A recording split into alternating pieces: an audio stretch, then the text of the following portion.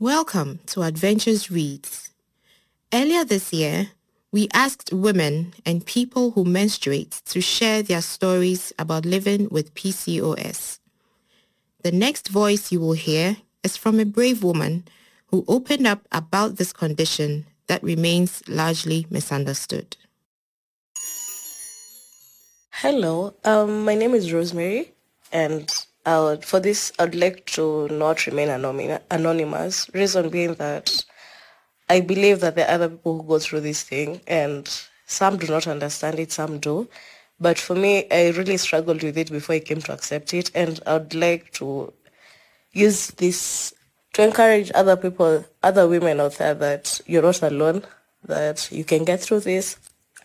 There's research being done every now and then about it, and you can conquer whatever health issues that you have. Before I was diagnosed, or before I came to know that I had PCOS or PCOD, it started off with heavy flowing, where it would last for months. Like I would start on this week, and it continued until I counted, and it had gotten to a month, and my flow is still continuing. Even if it's spotting, you can notice that you're still bleeding.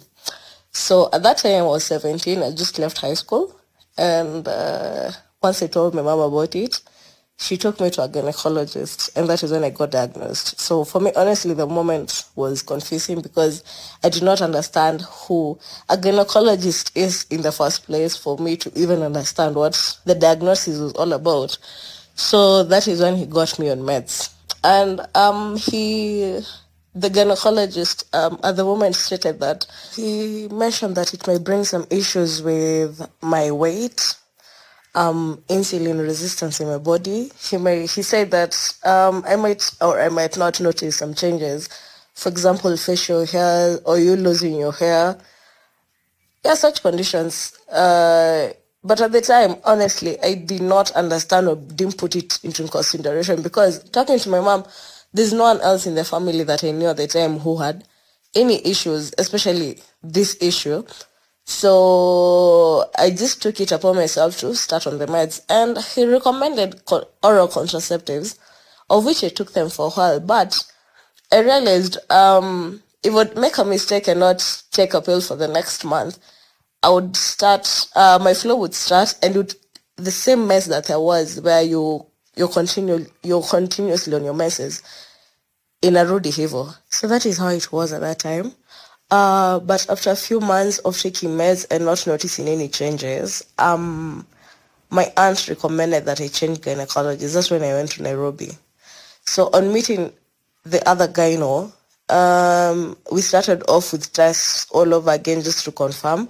So that is when I had ultrasounds done, and they confirmed that there are cysts in my body, of which measurements were taken. And from the test, you'd notice that my ovaries were swollen because of the cysts in them. This is because your eggs are not being released. Basically, I have not been ovulating. Let me just say that. Even if I'm on oral contraceptives to date, that is the reality of the story. So we started all the whole cycle again, meds. But this time round, this new gynecologist recommended that I start using metformin, and I'm sorry, I can't remember the other meds that he recommended, but if you read about them, they're mostly taken by type 1 diabetes patients. And this he recommended to help with my insulin level. So for this, I have been on them for 5 years. I took a break from them for a while after I assumed that I was okay, but clearly I wasn't. Then I got back to them last year. So during those 5 years, to be honest, it had been rough because my understanding at the time was that if I continue taking my meds religiously, at the end, this cyst will have disappeared. My insulin levels will be okay. At that time, I was working out. I was doing everything that I can. I was watching my diet. I was taking my meds. I was on oral contraceptives. So if you're on contraceptives, you know that after you're done taking your pills, you get your menses, and you tend to think that they've regulars. You tend to think that your hormones have regulars, but this is when I discovered that mine wasn't. My hormones hadn't regularized themselves.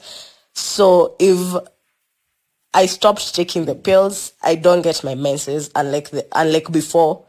So this is what I noticed the whole of last year. I decided not to take my pills in the assumption that my hormones, my body already knows when it's supposed to have its periods.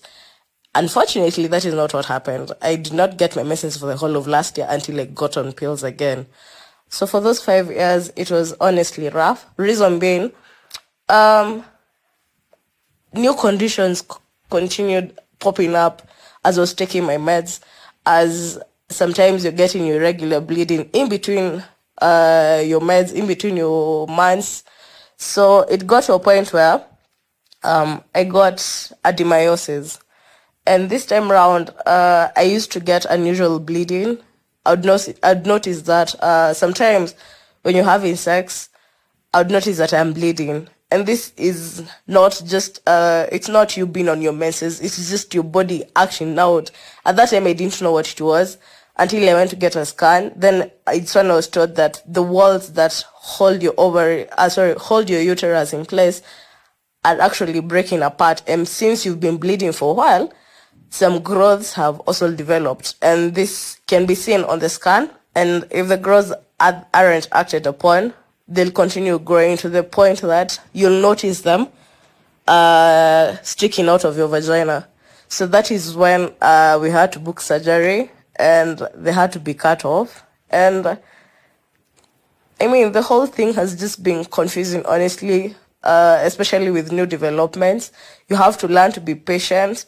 And for me, it took a while before I accepted that this is how my body is, because I felt like my body betrayed me, especially after I stopped taking pills, assuming that my hormones had regularized. And for a moment, I honestly hated the whole thing, because this is not how I know other women's body is, and I felt betrayed. So the moment I really felt broken was after I went to have a fertility test done. I had two tests done.